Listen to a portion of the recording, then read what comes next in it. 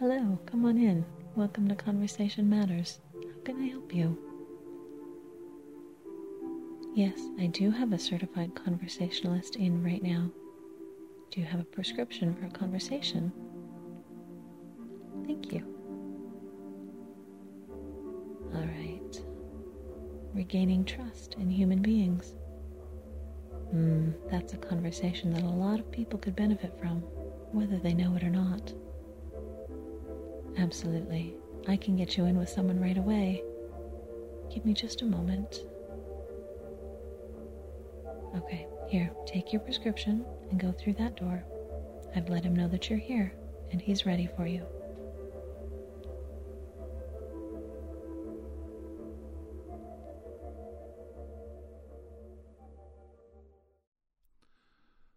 Good morning. Good morning. Come in. How are you? It's so good to see you. Yes, I know exactly who you are. Do you have a prescription? Oh, of course. Let me see. Oh, yes, I've had a request for this recently. I'm glad you brought it to me. You know, it's hard. It is. It's hard to have trust in your fellow man and trust in humanity when there's so many horrible examples of people behaving badly. You know, if I might just take a look in my own notes here, I see several times people have requested that I help restore their trust in humanity. And sometimes I'm at a loss to do that. I don't want to let you down. After all, this is your conversation. This is your prescription. For me to be a pessimist about the future of humanity, for me to sit here and discourage your faith, to discourage your trust,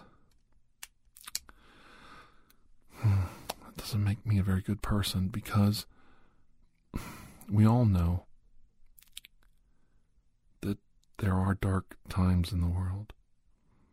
Very dark, very dim moments when humanity brings out the worst in each other, the depravity, the evil that men are capable of. And I know it's hard to look at that objectively and compare it to something beautiful.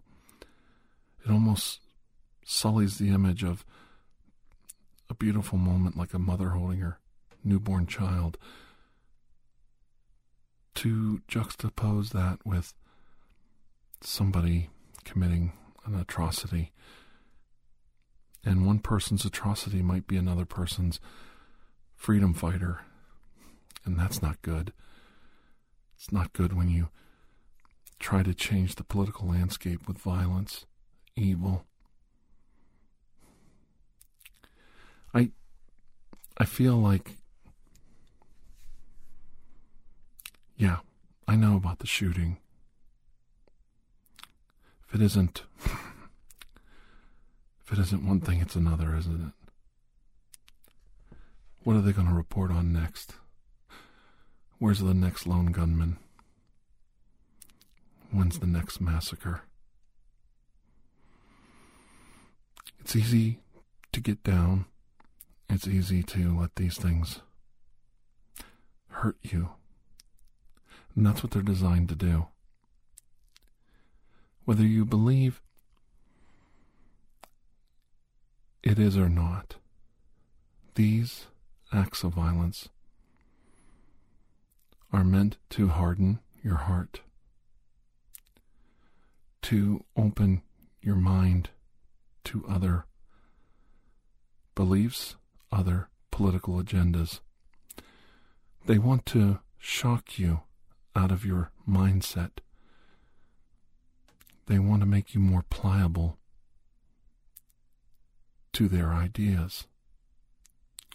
And you might say, well, how does knocking down a building full of people get people onto your side? Well, people ask the question, why? People are curious. And they ask the reason why. And there's always somebody out there willing to explain the radical point of view, to try to get you to understand where these people are coming from. And they don't expect you to become radicals like them. They expect through their great acts of violence to get you to move a little to the right or to the left in your thinking. You see, before they did that act of violence, before they brought their political beliefs to your knowledge, before they made themselves known to you, you didn't care about them. One way or another, you didn't even know about them, probably.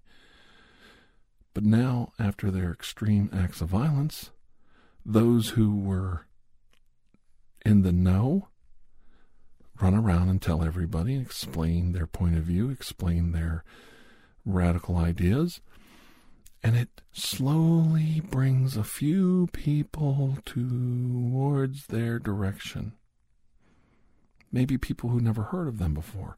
Maybe it was something so radical that that was the moment that they were waiting for. Some kind of trigger or event to help them find that which they felt was missing in their life. Make no mistake, when you commit an act of violence in public, it's for advertising purposes. You want your 15 minutes of fame. You want your story told, your manifesto divulged to the population. You want your name in the books. You want people writing about you, not other things. Now they're writing about you. And if they can do enough of these in a row, it gives the illusion that that is the world you live in now. So you'd better get on board that train, and you better start stepping in step with our thinking, or you're going to get left out. And that's what the radical hopes for. They hope that if they do enough of this Night of the Long Knives BS and frighten enough people, that people will start to cower in front of their ideas. Not just understand them, not even have knowledge of them, but cower before them. Now, the reason I'm telling you this is you have to understand the radical, the person on the far end of the spectrum. And I dare say you have to understand both sides of the coin. Being in the middle isn't always perfect, but most people are in the middle because they don't care about radical ideas. They don't care about far-reaching political spectrums and diversity of political ideas that makes people so neurotic and dangerous and far-fetched. They get these ideas that we don't need this in our life, and we don't need that, and we don't need this. And they throw everything out with it. They don't even want to accept that there might be a middle of the road, an acceptance of someone else's ideas. That taints their perfect image of the world, their utopian view of what the world could be if you just listened to me and my radical views. But we all know from history that that's not how it works. Anytime you become too radical, you push your country and your people too far one direction or the other. You set up an authoritative government, whether it's a theocracy, which is a government under religion, or a form of totalitarianism, dictatorship, even an atheistic government with no feelings towards religion. They all basically have the same idea. We need somebody at the top telling everybody at the bottom what to think, what to do, what to believe. It's a dictatorship. It's an authoritative government. Now here's the part that hopefully starts to restore your trust in humanity just a little bit. If you go back in your history books,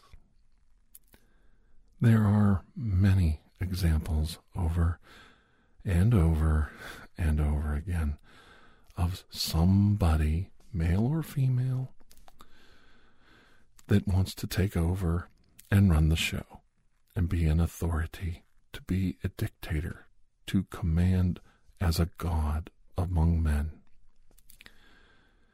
And the stories all end exactly the same way. They all have very different beginnings.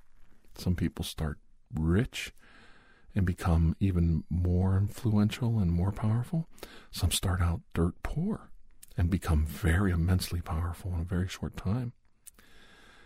But even though their stories are always different in the beginning, they always end exactly the same way. They do. They always end with either being poisoned in the privacy of their own home, being hung by the enemy who finally has had enough and overthrows them, which is the people. The people are always the enemy. See, that's the part they don't tell you when they start these little idealistic dialogues with you. That when they're talking about the enemy is us. Because we don't believe. We don't see the world in their harsh, narrow vision. And because we don't see it, then we are part of the problem too. We are the enemy. Every dictator, it ends the same. Usually hung by their feet in town square, people throwing rocks at them.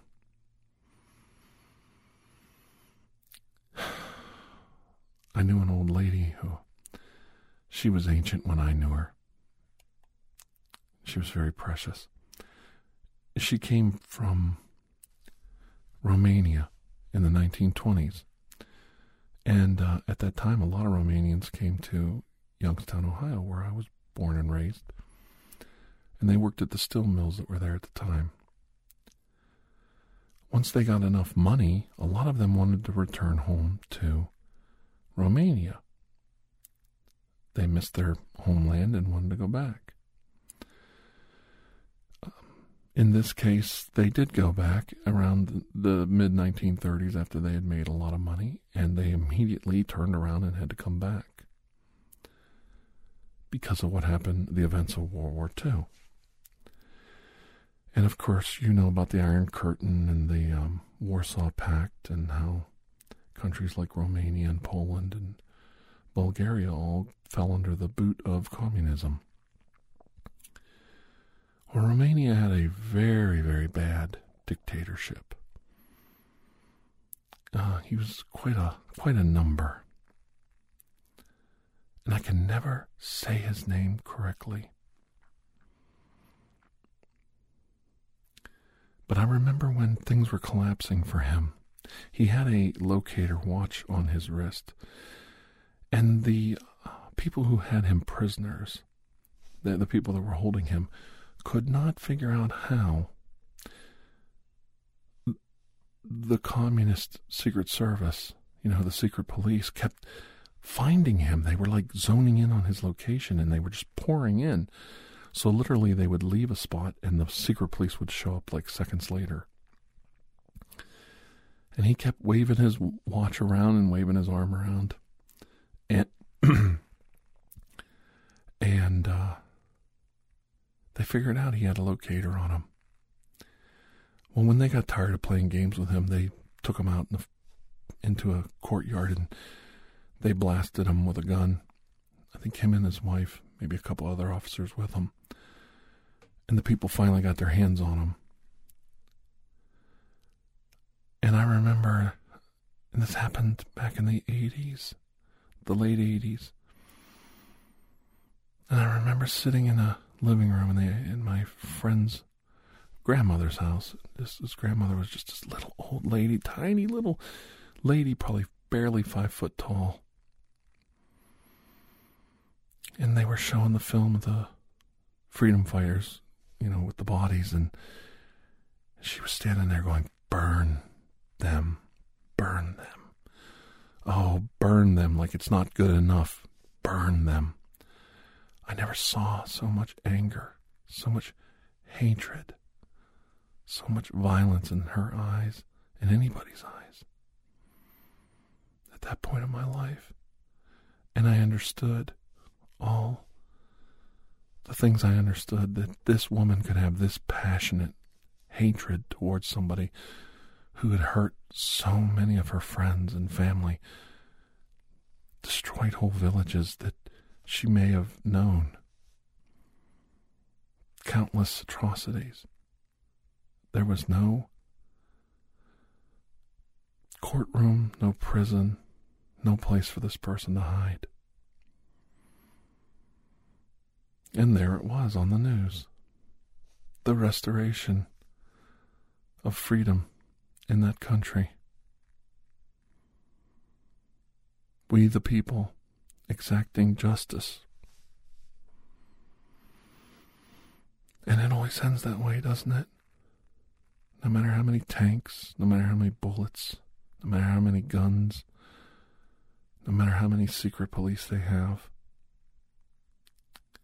it always ends the same way.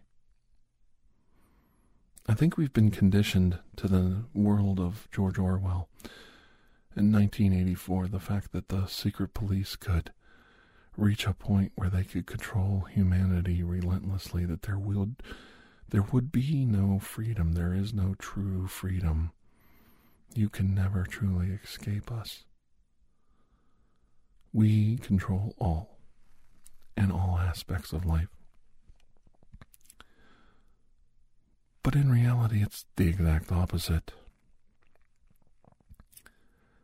What brought down the Eastern Bloc and communism in general, as it was known in the late 20th century, as it was at that time described. Oh, yes, the United States had definitely an effect on it. And the NATO alliance had an effect on it, and several other things. But the main thing that brought it down was freedom. The idea of freedom. The idea of we the people.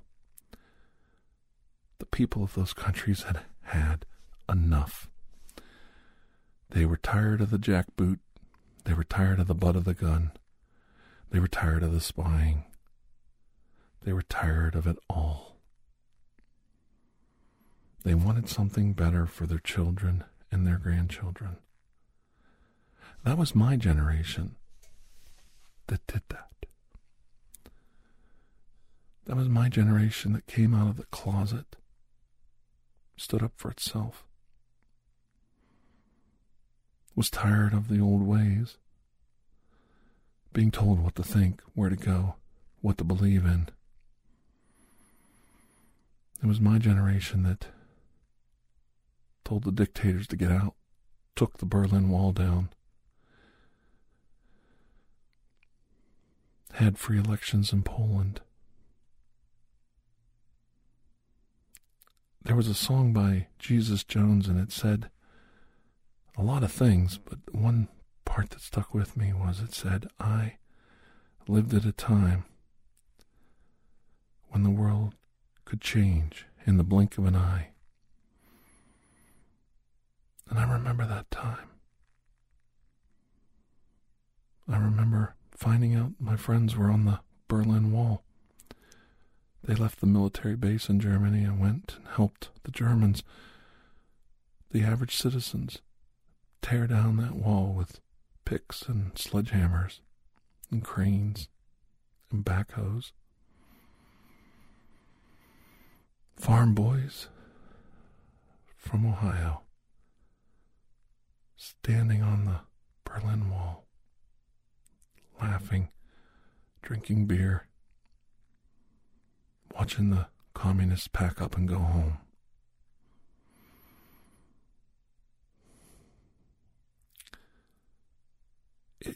does happen. You can't always see change. But it happens. And as insane as it is, it can happen in a blink of an eye. And it takes people to do it. Just normal, everyday people deciding I don't want this to go on anymore. It's not okay. I don't like it. It's not all right. People get caught up in elections and political parties and ideas, and they forget about being a good neighbor. They forget about what it's like to take care of each other, take care of those less fortunate, to welcome those that are different, to stand up for people who are different. I have seen things in my world lately that make me sick, that make me question the road we're on. What are we thinking? What do you think when you go back to those old ideas of hatred and violence and the ugliness of the 20th century, and you think if we do it again this time, we'll get it right? My grandfather, your great-grandfather now, they tested those ideas. And they realized that they didn't work. And they went to war over it. They fought a final conflict to put an end to these ideas.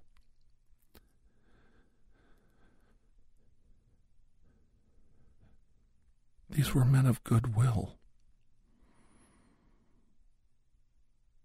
And they put these ideas away.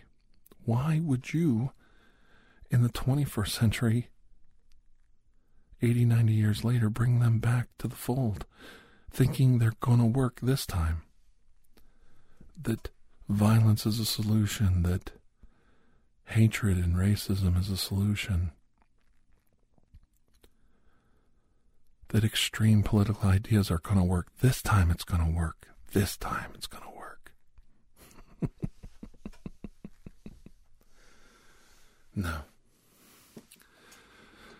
No, it's not going to work, because I'm going to crack that history book open and I'm going to show you exactly the time and the date when it didn't work then.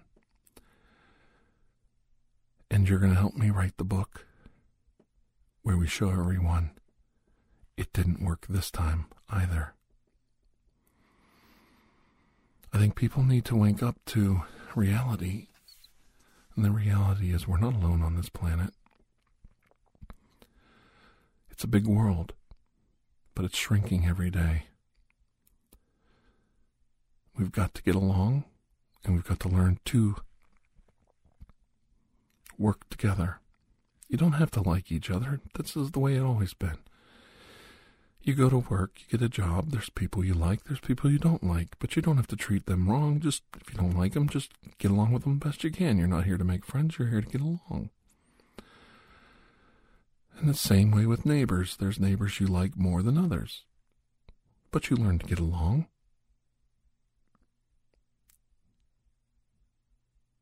What's wrong with that?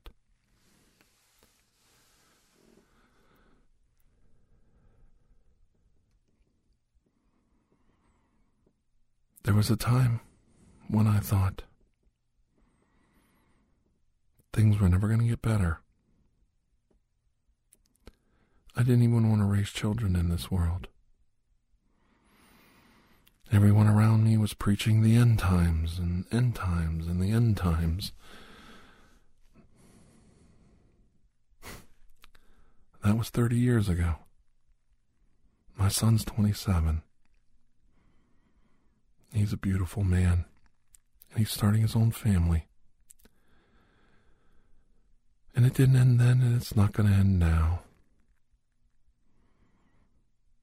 And I was thinking about that the other day, and my mother, I said this somewhere else, but I think it bears repeating. She said, I've been hearing that end time stuff since I was 4 years old. I'm 77 years old now. I'm still here. I'm still here. So much for the end times. This world was here a long time before we were here. And it's going to be here a long time after we're gone. I think what we need to focus on is making the best of our lives now, living good and fruitful lives, helping one another. And I know I say men of goodwill, but there's men and women of goodwill out there. And they took the time to help. Men like Louis Pasteur figured out something as simple as pasteurizing milk and saving millions of lives. There's always a man out there who sees the darkness around him, but chooses to see the light.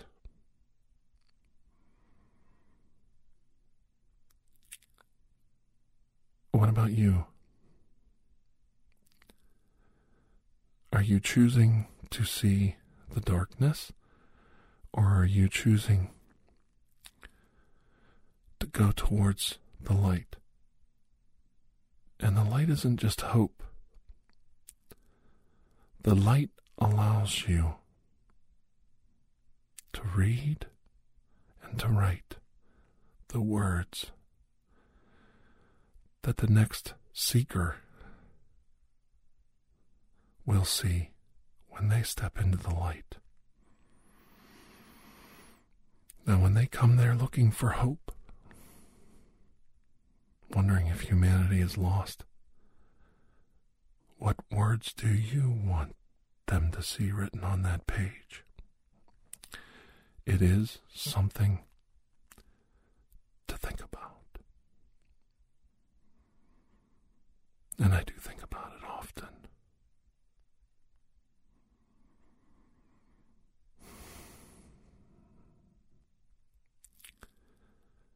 There's a story that I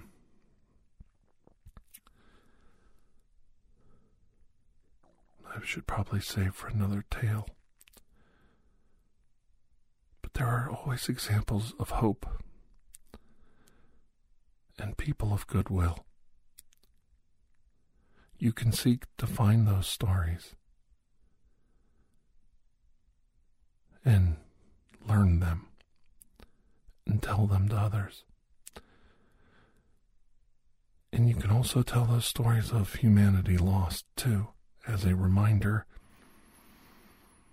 for people to guard themselves against the darkness. But I hope you'll never give up.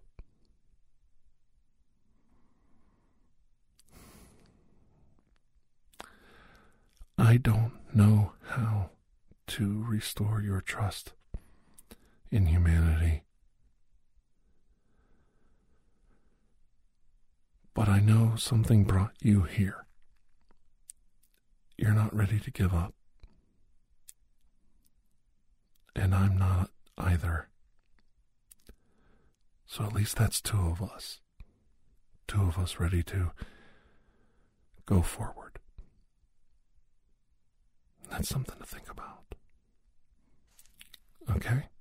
All right. Well, I hope you enjoyed this, and I hope I see you again. Why, thank you. And I hope you have a most blessed day, too. Okay. All right. Bye-bye.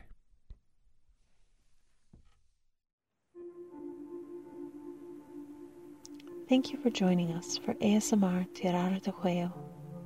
Please take a moment to rate and review this podcast. If you are interested in additional ASMR content, you may view our library of videos at youtube.com/tirardejuego. The theme song, Atlantis, is by Jason Shaw of Audionautics.com and is used by permission. Correspondence, including questions or requests, may be sent to tirardejuego@gmail.com. On behalf of Dr. Andrew Michaels, thank you.